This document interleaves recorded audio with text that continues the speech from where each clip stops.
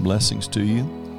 And we're looking forward to a good time together tonight. Or I don't know how long it's going to last because we didn't get over here to turn the air conditioner on until about 5:30, and so we're still trying to cool down. We're in a fairly warm studio tonight, but wah.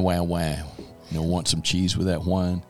So that's where we are. I want to say thank you again to Ethan, who produces this Zoom call for us. And, man, we'd be up a creek without a paddle if it weren't for his expertise in putting all this together. Thank you, Ethan. Let me just give you some. I'm going to have Cheeky just put a slide up for you. And this comes from your responses to the questionnaire. And just out of one of those questions comes a number of very practical topics. And so just look at these and you'll see what I mean. And we're going to assign one of these topics to each of the next 12 Global Sonship Zoom calls. And I'm going to be reaching out, especially to our pastoral leadership, but to others as well, to get you to kind of pick up the ball on one of these themes. I want to have Andres Vargas from Bogota, Colombia come on, and Ethan has the knowledge and the expertise to help us do split screen. Is that right, Ethan?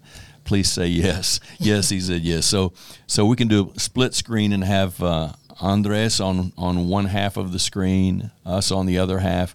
Let him jump in and teach one of these topics, have Nathan teach one, have Jeremy Graham teach one, and along the way. So we want to begin to hear your voice coming through and give you something to kind of study out, something that might be of interest to you. So look at these 12 topics and just see if there's something that really burns in your heart.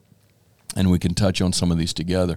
Obedience and loving correction in sonship. Obedience and loving correction in sonship. That's an important one. We've had several questions that came in the response. Somebody's got their microphone open. And the idea of obedience, we talk about it quite a bit in the books, that obedience gets a reinterpretation out of the Old Testament and into the New, the same way commandments gets a new interpretation. What does obedience mean when we are empowered from the inside out by the Holy Spirit? What does that look like? Then sonship and suffering. That's been a theme that the Lord's really been stirring in my heart.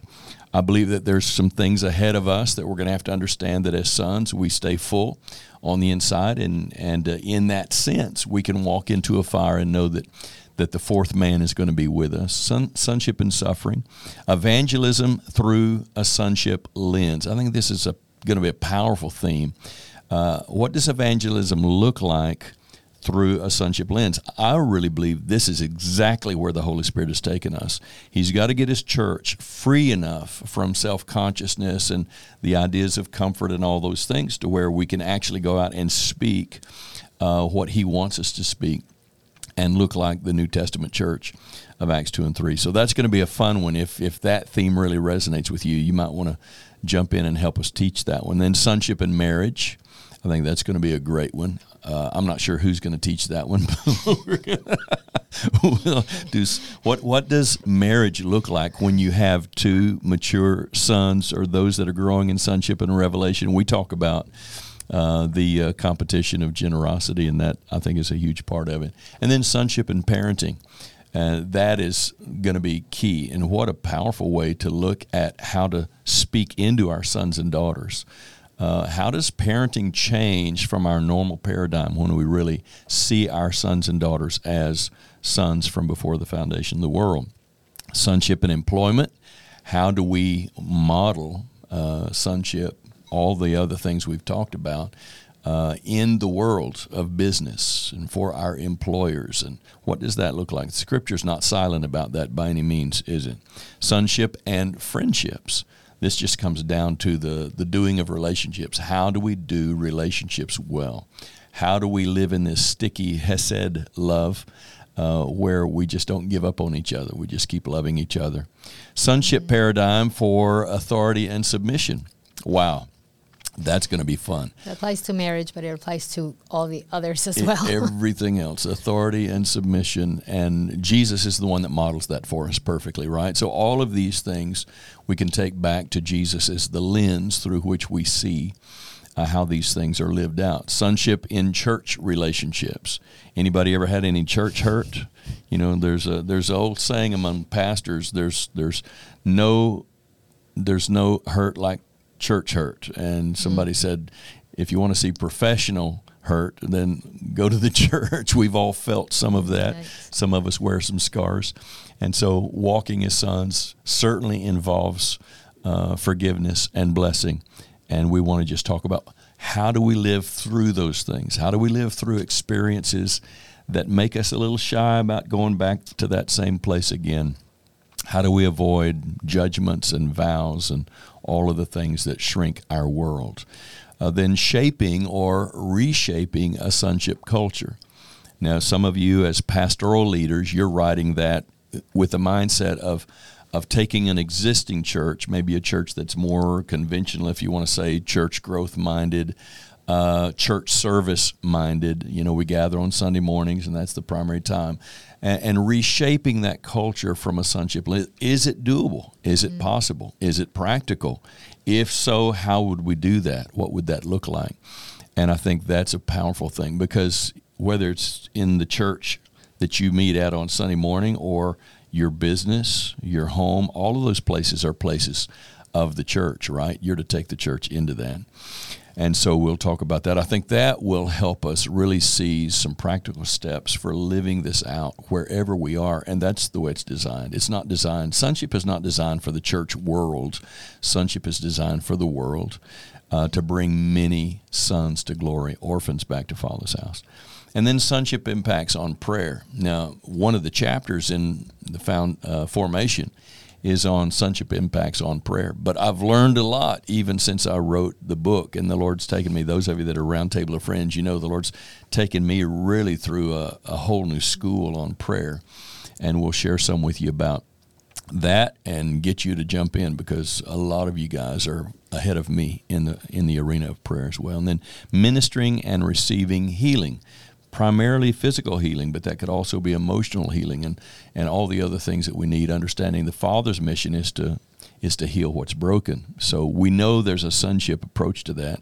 And again, when we look at Jesus, we see that in its high definition form. And I'm thinking even with that one, it could be broader than just healing, but receiving all the manifestations of the Spirit as sons and ministering. So partnering with Holy Spirit.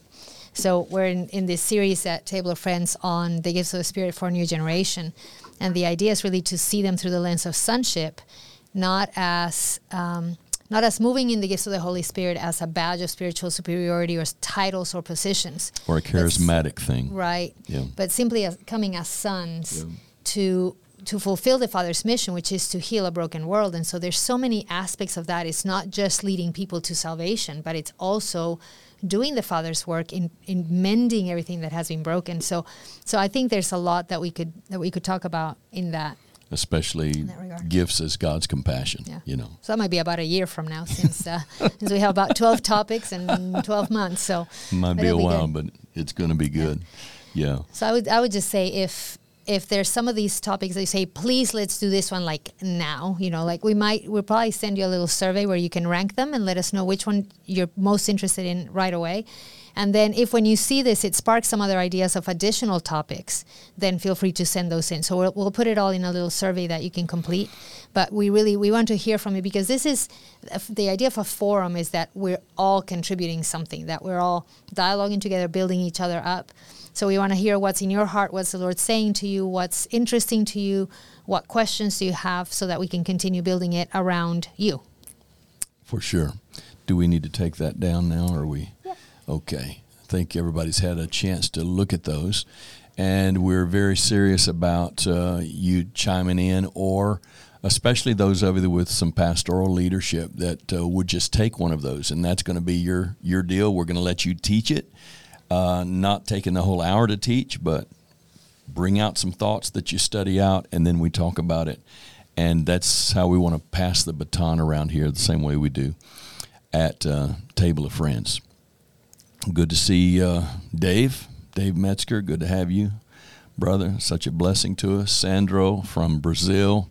Glad to have some Brazilians with us. By the way, I'm thinking about a man named Eduardo, who's a coach. He coaches CEOs and business owners, and he's starting his first triad tonight, and he's gathering some of his leaders and starting triads, and he's so excited. He says, I've been looking for something to... Okay, we got somebody needs to turn their mic off again, I guess. So I want us to just start with some prayer.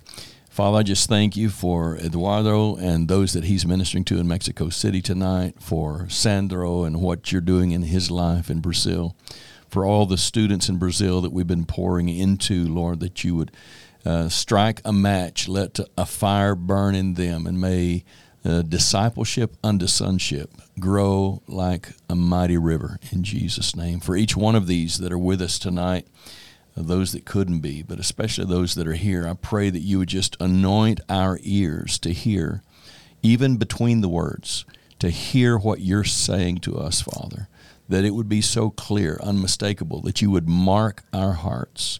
Thank you for dealing with our hearts, Lord, that we would be sensitive to where we are in our hearts. Are we hearing the Father's voice? Are we hungering for your ways? Are we hungering for more of you? Are we hungering to be used as a carrier of your presence? We thank you that you're doing it. We trust you, Holy Spirit. You are the transformation agent, and you are transforming each and every one of us. We thank you for that. In Jesus' name. Praise God. There was one other thing that I was going to throw in, and this is it. I'm going to do it right now. And that is the October 6th, 7th, and 8th Sons and Daughters Conference here. And we're excited to say we've got some guest speakers to announce, and that is Andres Vargas, Andres and Natalia from Bogota, Colombia, and Jeremy and Holly Gramman. And Jeremy and Holly will be speaking some, but they'll also be leading some worship.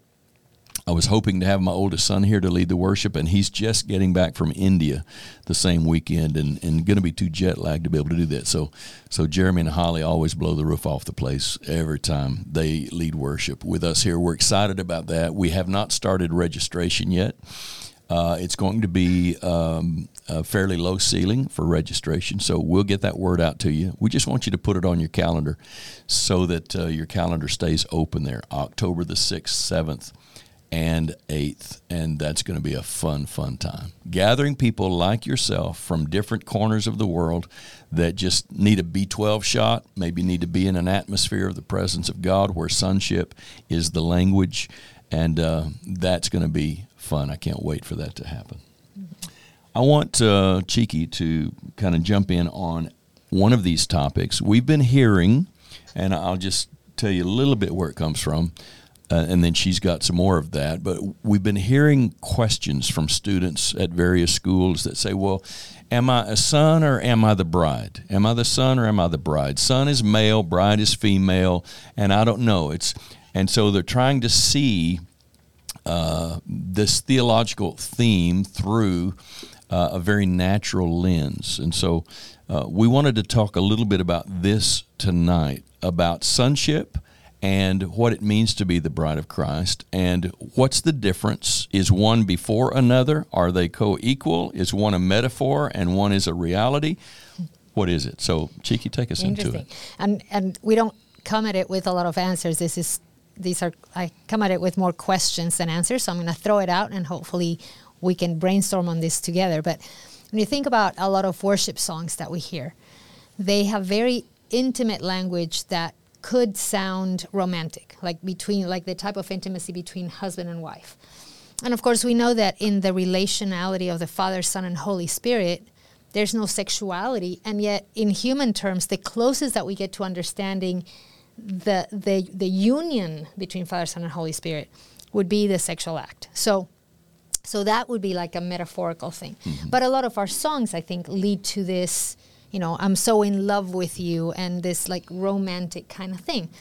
And I'm not trying to knock them down or anything, but sometimes when I hear them, it sounds a little too gooey to me. Mm-hmm. But that's just where I am. So again, I'm really not trying to knock them. I think there's something to be said for that. And there is, like, I've heard a lot of people talk about, I was hearing from a friend of mine actually describing this person's progression, sort of going from like a stranger to like an acquaintance with God, then a son, and then the bride of Christ, as if it was a progression, and the bride of Christ is the ultimate goal. It's like it's the farthest thing to attain. So these things have been working in me, just trying to ponder on that.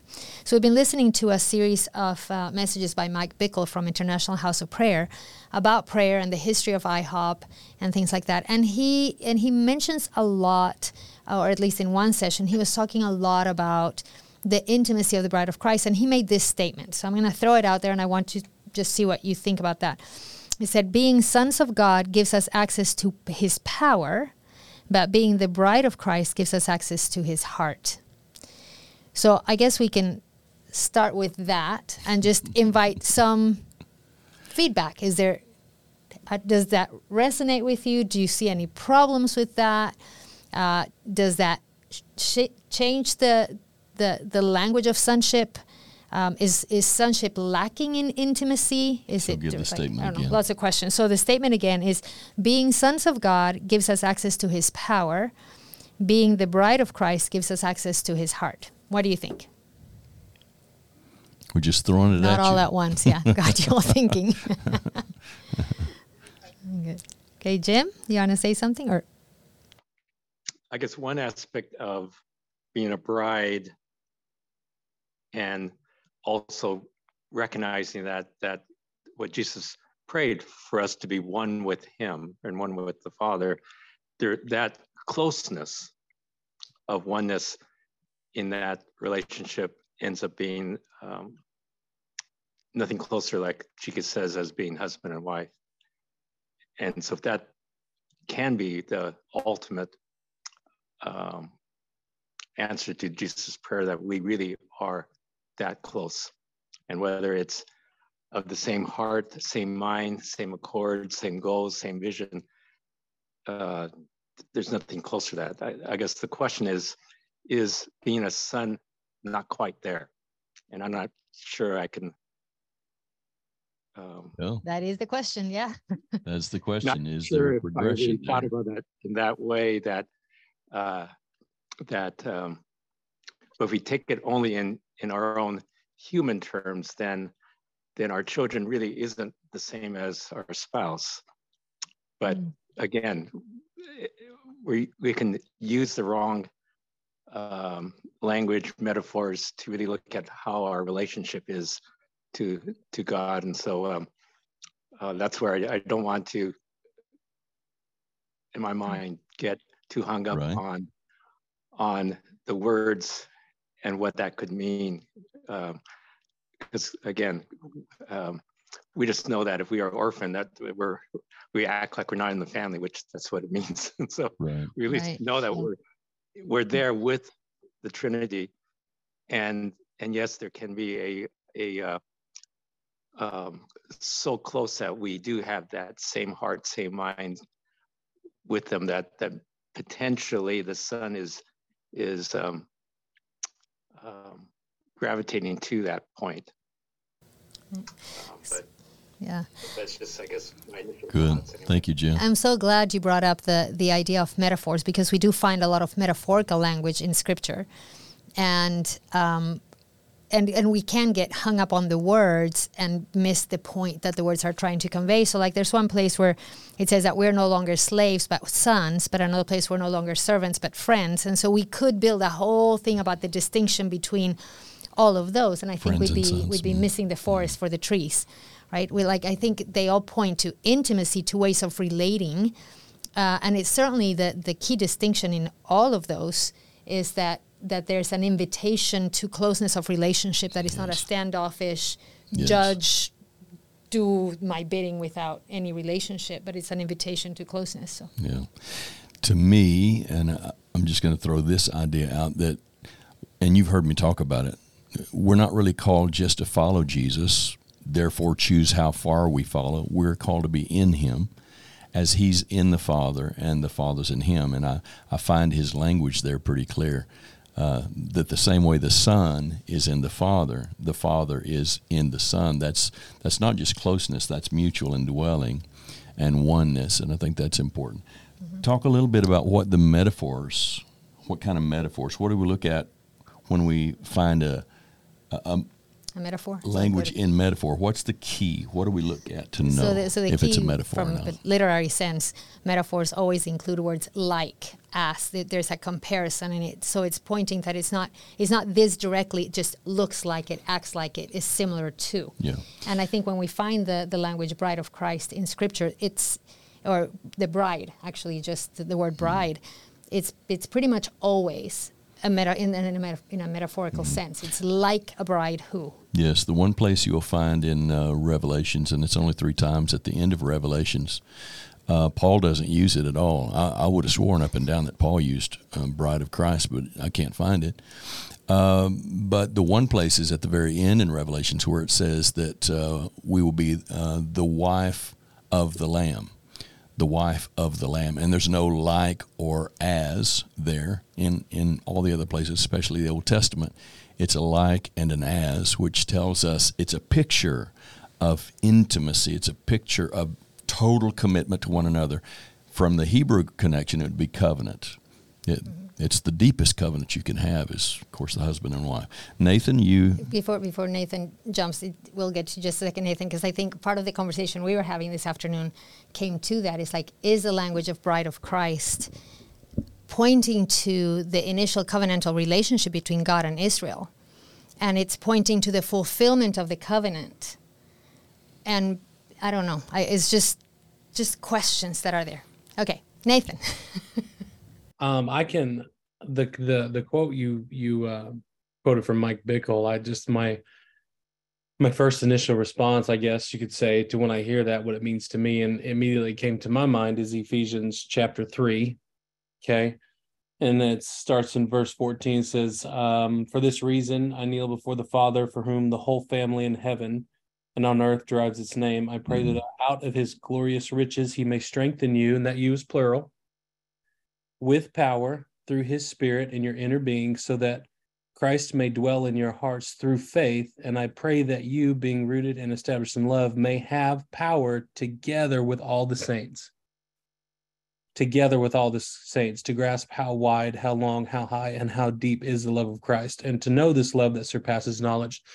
And so when I hear that, like, as His sons, we have power. As individuals, we have been graced with the gifts to be the hands and feet of Jesus. And like, without this, even the mutual indwelling between us and the Father, but also each other, there needs to be this community aspect of mutual submission with one another.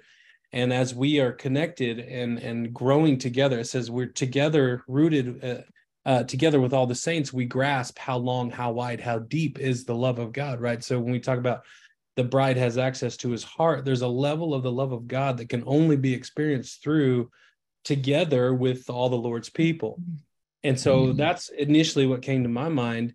So yes, there's this individual grace that I have, but the heart of it is in that exchange with our brothers and sisters, and even giving ourselves away to loss. And it kind of triggers back to what we talked about with, loving enemies. Like the good Father, he sends provision to both the just and the unjust. And so as we as sons, we have this empowerment to be like Him in the earth. It's the heart of it is found in community. Yeah. So now you're bringing Now you're bringing a whole new thought that makes sense to me, but I hadn't heard it in those words specifically. But when we talk about being sons of God, it says you are now the sons of God, plural. So like each of us has that relationship with the Father, Son of God. But when He talks about the bride of Christ, it's always the corporate church as a whole. So that I cannot be I'm not the bride of Jesus uniquely. It's not like Jesus has millions of concubines. Sounds goofy, but and this is really where this popped up on our radar as something that we need to talk about, because we're hearing it from a generation coming up, and they seem to act like they're the bride. They're going to dress up. They're going to wear a bridal gown. Yeah. I'm going to wear a bridal gown. I'm Jesus' bride. He loves me. Well, It's never seen that way in the Scriptures as far as each one of us being a bride to Jesus. The bride, from what I can see in Revelations, is made up of both Old and New Testament saints together, and we see that in the foundation and the gates of the city. The foundation would be the Old Testament tribal leaders, sons of Jacob, and the gates are the New Testament prophets, apostles. So this idea is important. How do we see, and the language is important. Language is, especially in the Scriptures, it's very specific, important, or we drift off into some ways of thinking like progressions from one thing to another. Yeah. Anybody else? Yeah. What? Hannah Marie had a question. Says, could it point to the relationship differences of being the bride of Christ, but the Son of God? Is it how we relate to the persons of the Trinity? So it's excellent, and that was the first thing that came to me some time back was, I'm a son of the Father. How I relate to the Father. Of course, you can't relate to the Father without relating to the Son and the Spirit, but I relate to the Father as a son. And I relate to Jesus as what? I would be the bride. He's the groom. Okay, so there's not that many references. I've done the research on it. There's not that many, but there are, and we will be. The whole city of Jerusalem will come down as a bride for the marriage supper of the Lamb, and be the wife's lamb. So. In my heart, I think, Hannah, you've really touched on something key there. One is my unconditional love received from my Father that allows me to live as a carefree, childlike son of a daddy that knows everything I will ever need, but also called into an intimacy with the heart of the Son in whose I am. I think there's a key there. So that points to one of the questions that I had is, how is the intimacy of sons, how does it compare to, or how is it different from the intimacy of a bride? And again, looking at the idea that bride is not as an individual thing, but the bride of Christ is a church, but it is certainly the metaphorical language is certainly an invitation to very close relationship, that oneness that we were talking about at the beginning. So what does the intimacy of a son look like as compared to the intimacy of a bride? Any thoughts? I'd love to hear from Andres. I'd love to hear from Dave Metzger. You guys, Karen. You've got decades of walking with the Lord in the Scriptures. Andres? I was thinking about the concept of bride, and I think that the idea of a corporation or corporate is quite different than an individual. I mean, we can see the church as an organization or as an organism. When I see the church as an organization, then I can talk about like many being one. But if I talk about individualism, and I'm talking about sonship, and I always think about the bride concept as a way for God to put the church in the place the church must be. You know, if you look a little bit in Ephesians 5, the only reference talking about the bride and Christ is talking about the marriage. It's not talking about the relationship, personal relationship or sonship relationship. And I think that is a way to make a difference between the prophecies about the people of Israel, the Gentile, and the church. So I think that's the way he's using that metaphor. Is not something about the relationship as a fact of sonship, but it is talking about this is the church, this is the Israel people, and this is the Gentile. Cool. Thank you, Andres. Dave, you want to jump in? I just appreciated the way both of you are being honest with the metaphors and not taking them further than they need to go. And so I really have nothing to add. Thank you very much. Okay. All right. Appreciate that. Good. Thank you. So I think, so back to the questions, how would the intimacy of sons compare different to the intimacy of the bride? And Andres, in what you were saying, this one thing, I guess I would just say it answers for me the question of why so many people in the church are fascinated with the idea of being the bride of Christ, is because when we are so individualistic, it gives me a sense of intimacy, an intimacy that was designed to be within the body of Christ, but that we're lacking. Mm-hmm. And so it's like, oh, but I'm the bride of Jesus, so I'm going to have that intimacy there. But really the invitation is for us to, like Nathan said, for us to have intimacy with one another as we have intimacy with God, Father, Son, and Holy Spirit, not just with one or the other. Nathan, you want to add something there? Yeah, it just came to me. Last year I read Andrew Murray's book, Abide in Christ. And it talks about the difference, our relationship between the Father and the Son. And I just had this picture come to my mind when you're asking the question. In that book, he talks about how the vine depends upon the branches for fruit bearing. And yet the branches depend upon the vine or to the sap for fruit bearing.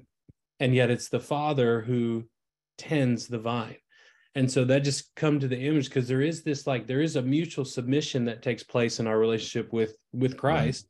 And I figure as we relate to the Father, as he's providing and he's giving. And so not to take, again, like the other guy said, I can't remember your name, I'm sorry, but the metaphors beyond what they mean to say, but I think kind of paints the picture that Christ in his mission to rescue the earth has decided to share his glory with us, his sons, right? There's this dependence on us doing, our part in the relationship, if you will.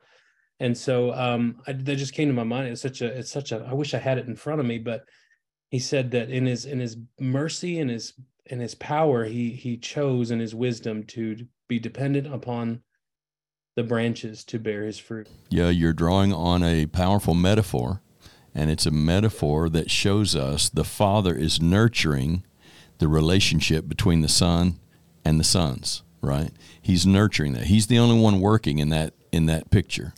He's the vintner. He's the one that's propping up the vine and the branches that go with that. He is nurturing the relationship, making us one in the Son. Father, I pray that you would reveal to them that the same way I'm in you and you are in me, that they are in us. He's nurturing our relationship together, of course, by the indwelling Holy Spirit.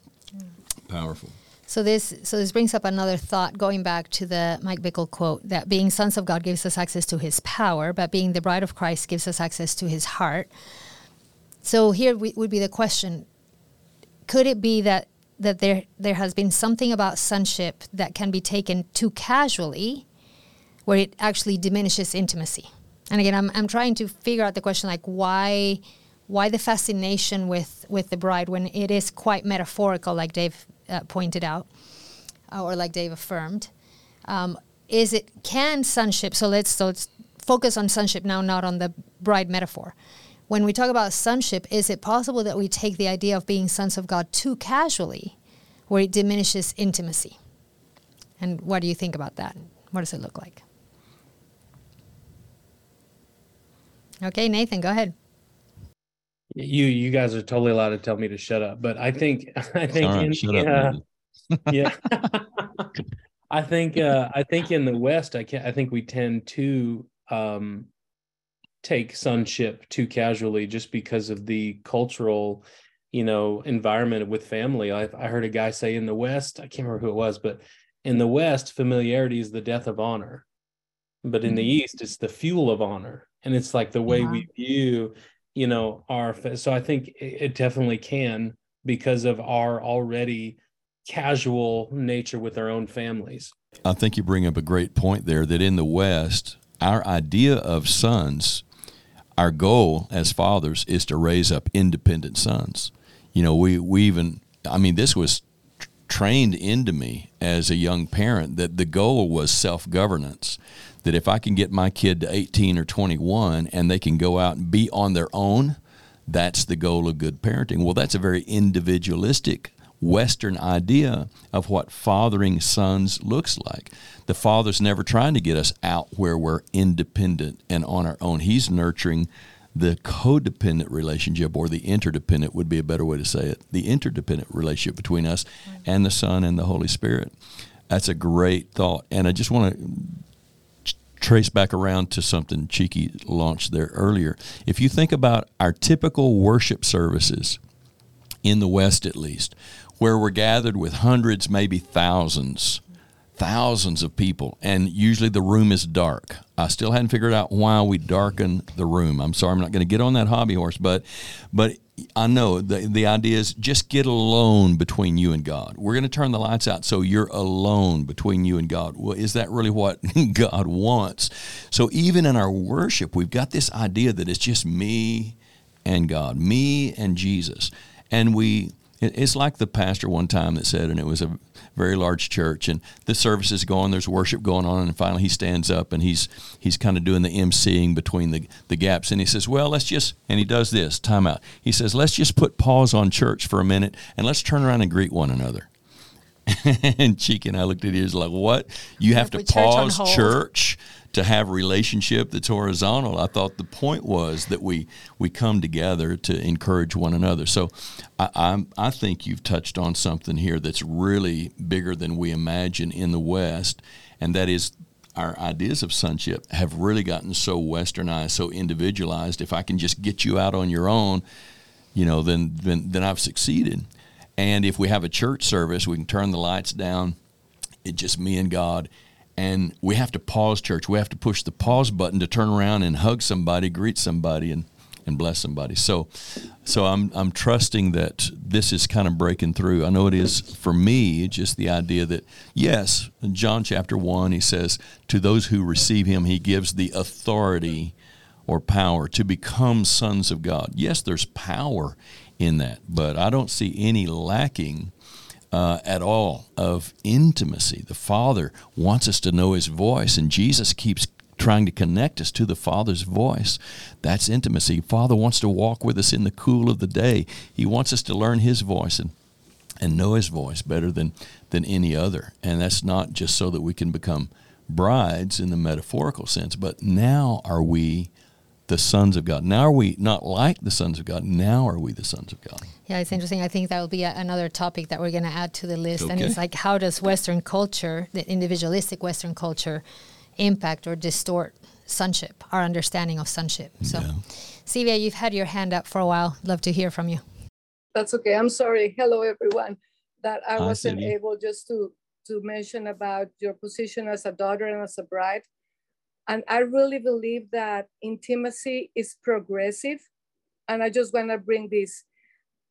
The Father conquered my heart as a daughter first. Now that I feel secure in his love, I can go to the next level and intimacy. Now he's giving me a position as a bride. Cool. Yeah. So there is. I hear what you're saying. Definitely different dimensions of intimacy, mm-hmm. and the closest oneness. That's where the bride metaphor comes in. Is the closest oneness that we don't experience as just being sons, right? So he draws our heart, like you said, draws our heart. I want you to be convinced that I love you unconditionally, that you are my delight. And then from that point now come even closer to my heart. And I think that's probably what Mike Bickle was pointing to in that statement. So, yeah. You have something else? Your hand is still up. I don't know if it's just because you didn't turn it off or you want to add something else. Okay. For those of you that might be interested, Karen, did you have anything you want to jump in on here? Yeah, the only thing I was thinking of, and I heard it the other day for really the first time, is the picture in Revelation of the New Jerusalem. There's no mention of sons there. It is the bride, and so it's a city sort of bride. like Yeah. Cynthia was saying, it does feel like it's a progression. Okay. From son and Cheeky said it well, different dimensions of intimacy. I mean, the Lord said to me the other day, he's calling me Joe. Middle name is Joe, and I don't know. I started writing and signing my name as Joe, and so it's this whole thing. It started in Texas. Everybody started calling me Little Joe, like on Bonanza. But anyway. He said, marry me, JoJo. And you know, and as relating to him as a daughter, and then hearing that from him, and I know it's the Lamb, I know it's Jesus, but it just takes your heart to another level. Mm-hmm. Mm-hmm. Yeah. Good. So if that's the case, then is getting our identity as sons of God essential as a fundamental way of relating to God before we can even really understand the metaphor of being a bride? See some heads nodding. Yeah. Yeah. It would seem that if as long as I go back to what we believe about God determines what we believe about everything else.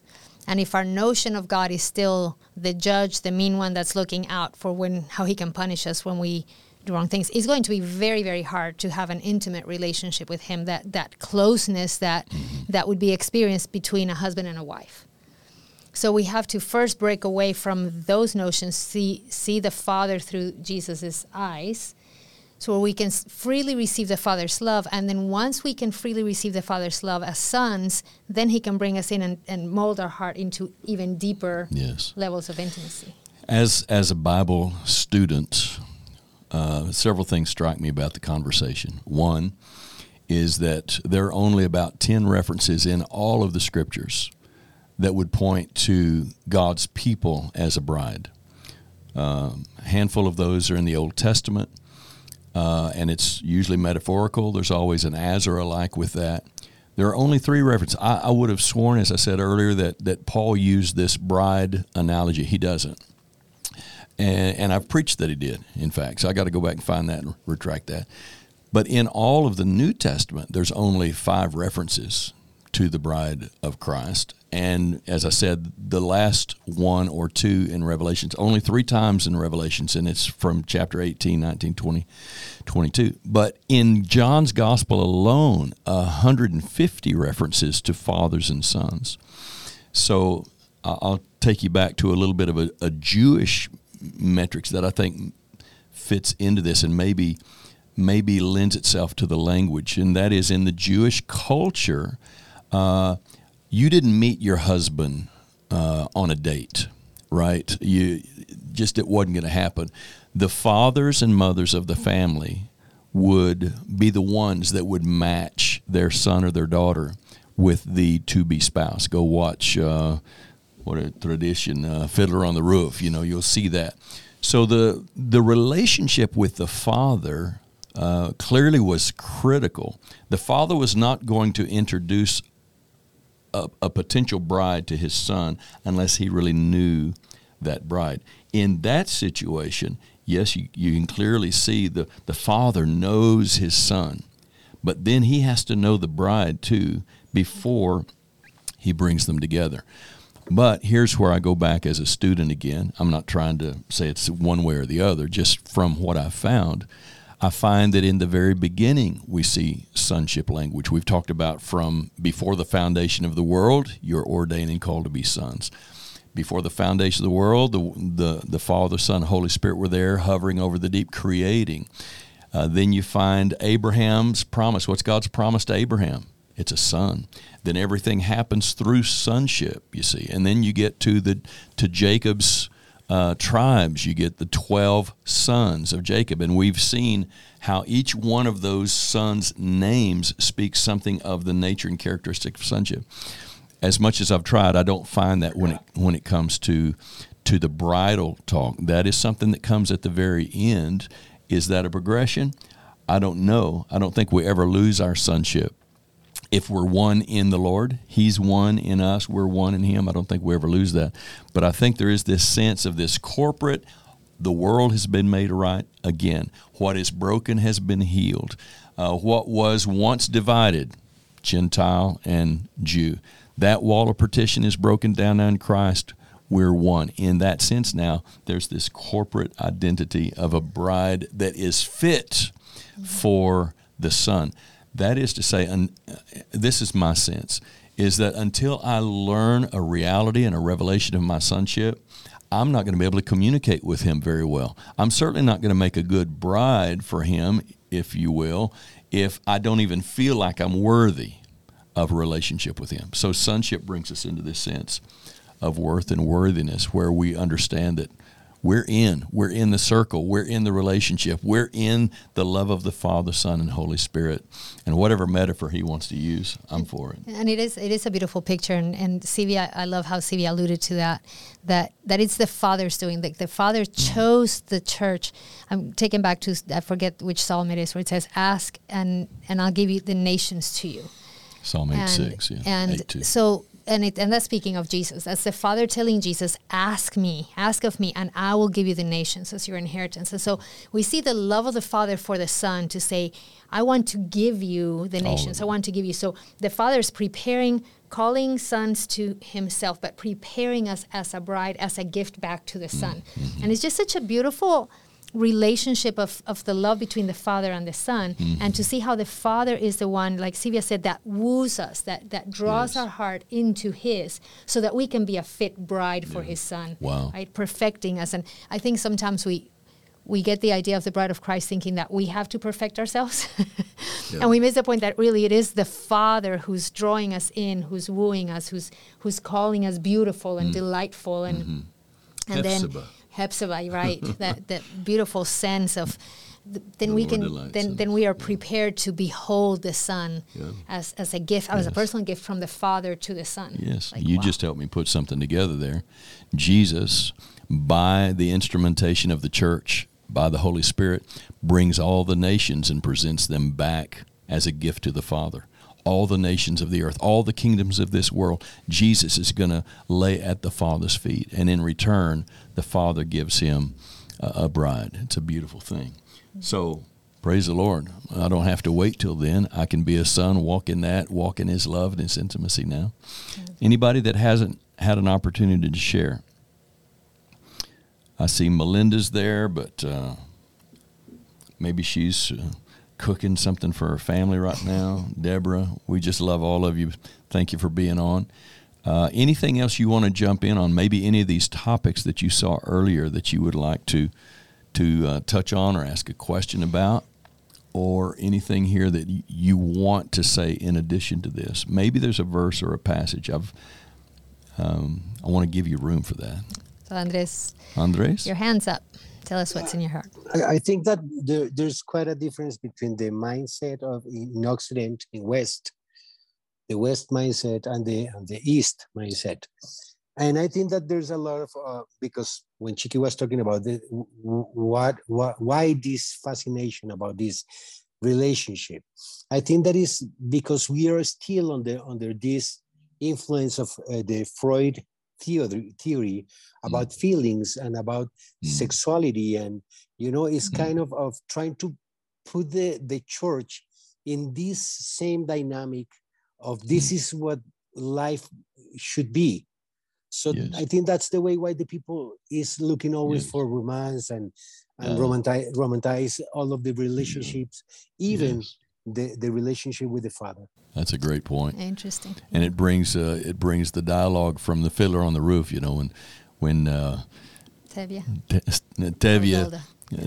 asked his wife Golda, they've produced 7 girls, and he asked his wife, Golda, do you love me? Do you love me? You see, he's watching his girls be shifted by that romantic philosophy, and they're falling in love with guys that are not from the Jewish lineage, and it's throwing Tevye into chaos, Tradition, it's about tradition. And so he goes to ask Golda, do you love me? And she gives him a strange look. She says, do I love you? You know the song, don't you? Do I love you? I've washed your clothes for years. I've made your meals. I've done all this. I've milked the cow. I've given you 7 beautiful daughters. Do I love you?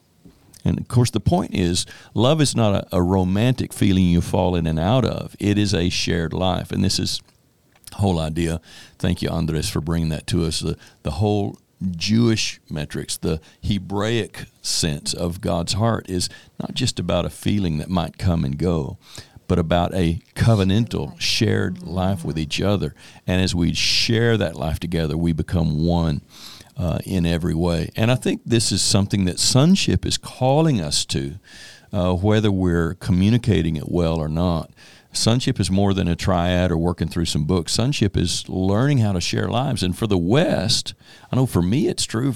For the West, I think the biggest beast that we could slay in the West is individualism and thinking that it's normal to do life on my own when He's given us one another. Cheeky did a great job yesterday talking about the gifts of the Spirit in this sense of shared reality, that the gifts aren't for me if the Lord gives me a gift to give to someone that's broken. And I've seen the gifts of the Spirit in a new way. I wish I hadn't written the book yet. Now, that was the first book I wrote. That's the horrible thing about writing books or recording sermons is later on you see it a little better. But this whole idea of God's gifts of compassion does something else to us. The gifts of the Spirit, if you learn to hear His voice, He will connect you with people that you would normally connect with. He'll connect you with somebody that's broken. He'll say, go speak to that person. Go talk to that person. Where normally you would be happy just to leave them alone, whether you're in Walmart or CVS or someplace else. And now the Holy Spirit's connecting us to people that we have not had any connection with. Isn't that marvelous how God's compassion moves us toward other people? And that's connection, not just in the church building, but wherever we go. In the jury room today, connections. There were people I got to talk to, share with. 2 of them happened to be people that I knew. That was amazing to have that kind of odds. But the Holy Spirit is the administrator. He is the divine networker of the Father's compassion. And if you just let that get in you to any kind of degree, you're going to get connected with people. You're going to meet people that you would have never met any other way, except that He sends you to them with a gift. Yeah. You're writing, so what do you want? I'm taking notes, but Sylvia had her hand up again. Okay. Sylvia, is there something else you wanted to share? No? Okay. No. So I think, well, it's 7:55, so I think we need to wrap it up. But so interesting that you bring up the thing of love as shared life, and so easily we default to intimacy or love being something else than shared life. And so I think in that sense that brings even a lot more clarity to me as to the positioning of sons of God is also an invitation to shared life. It's not just sons, but it's an eternal being one with. So it's a reinforcement of oneness.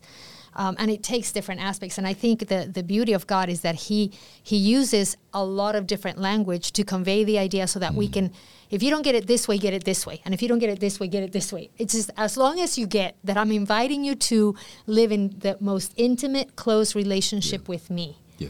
And that's, to me, that's just, right now I'm just like awed at the love and the grace of God to woo us and reach us in so many different ways. Yeah.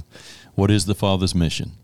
We say the Father's mission is to restore what was broken, make it whole again through the gift of His Son, and His Son, the Spirit of His Son, operating through us. So He's not just out to grow a cluster of grapes over here on a stake somewhere. He's out to make us whole, and those that don't even know that they're a grape yet, to draw them in. And that takes sons and daughters that are not self-conscious, that are not sold out for individuality or, I did it my way or the American dream, but we're sold out to the Father's mission, which is going to mean we're willing to lay our life down for somebody we might not even know, but certainly for those that we do know.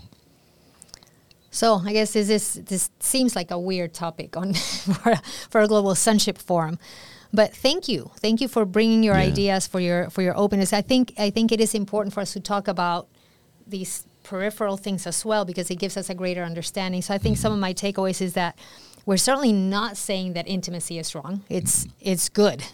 The Father is inviting us to intimacy.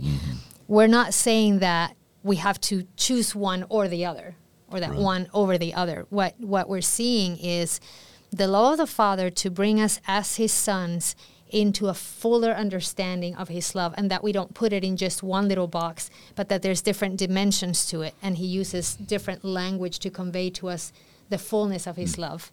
And I think we are saying very clearly that our Western culture and mindset maybe is creating more hurdles for us than we realized. And so those are things worth exploring. Oh, yeah. Yeah, it really is. Go back to the idea of Adam, it's not good for you to be alone. And so what does God do? Does he go pile up another pile of dust and create? No, he reaches in, he takes a rib out of Adam. Think about what God has done for us, putting us back into Christ. We are in him. As, if you want to say Adam and Eve, wife, what's that all about? Equal. I think it was Martin Luther that said, and you'll hear it in weddings at times, that God did not make Eve a head to be over Adam, didn't make her from his heels. From his heels so that he would be under Adam, but brought her from his side to be alongside or equal to. And so I think the bride metaphor and the sonship reality really speak the same thing. We're in him. We are equal to and able to receive everything that he has for us throughout eternity. Praise God. So I hope that helps you a little bit and maybe even drives you to do your own word study. Go to your Bible software and just put in the word bride and click on that and see what comes up. You'll see a lot of Old Testament references about brides that are not referring to the body of Christ or the Jewish people, but referring to waywardness, brides that did not use their beauty well. But if you look carefully at those, it'll be very instructive, and then you can get back on or email us or text us and give us some more insights, because I want to grow with it. I want you to grow with it as well. I will say that in my, since I heard that statement from Mike Bickle, the Lord has clearly used that to draw me into a new level of intimacy with him. And so I just want to say, for those of you that are not at Table of Friends, you might not know, the Lord is doing a work on me. And I'll just touch on it very quickly. I talked about it yesterday, but I had a student, an LCU student from back when, and I didn't know him, didn't even recognize his name, but he texted me, and he said, I have a burden on my heart. I feel like I need to share it with you. A couple of weeks later, we had a phone call, 1 hour phone call. And after he's through talking for an hour, I'm still not exactly sure what that burden was about. But immediately after the call, he sent me 10 videos of Mike Bickle going through his 40-year history with IHOP. And as soon as I saw that, it's like the Lord said, this is what that call was about.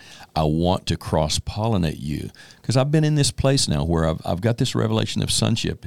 If all things are mine and I'm Christ and Christ is God's, then that changes all of my ways of prayer. It means I'm starting over and in many ways learning how to pray. And so it threw me into a bit of a chaos, and the Lord said, you haven't really gone to any place that's committed themselves totally to prayer to see what they're doing. In all these years when I've had this strong call of prayer in my life, I've never once gone to IHOP to see what they're doing, and they're much more committed to prayer than I am. So the Lord is doing a work in my heart. When we talk about, Mike Bickle makes this statement, do you like it or not? We're not putting any criticism on Mike or anybody else. It's been a great invitation for me. Mike Bickle has been drawing me back into a place of the supernatural that I have relished and cherished, and I'm so grateful for what God's doing in my life through his ministry. Yeah. So we don't share any statements as, well, we don't agree with that and picking at it. No, we're thankful for every voice that God uses to speak to us. Amen. Father, I just speak blessing over your people. I thank you that you are growing in us. Your voice is growing, clarity and volume in us. Thank you, Holy Spirit, that you cry Abba in our hearts, and we know that we're sons and daughters of the Most High God, and that you know what we need, even before we know what we need. We bless you for it. Thank you for your Spirit that rests upon us and even teaches us in the night season tonight while we're asleep and brings more answers and more clarity. We bless you for using us as gifts, as the pizza delivery man that's bringing the fresh, hot bread of heaven into people's lives. We thank you for it in Jesus' name. Amen. Love you. Love you all. God bless you. Have a great evening and a great week. And we'll be sending out this list again for you to look at and see if there's any topics you want to jump in and help us with. Amen. I'm going to use this just to go out with. I found a tool. I found a little toy. Yeah. Bye, everybody.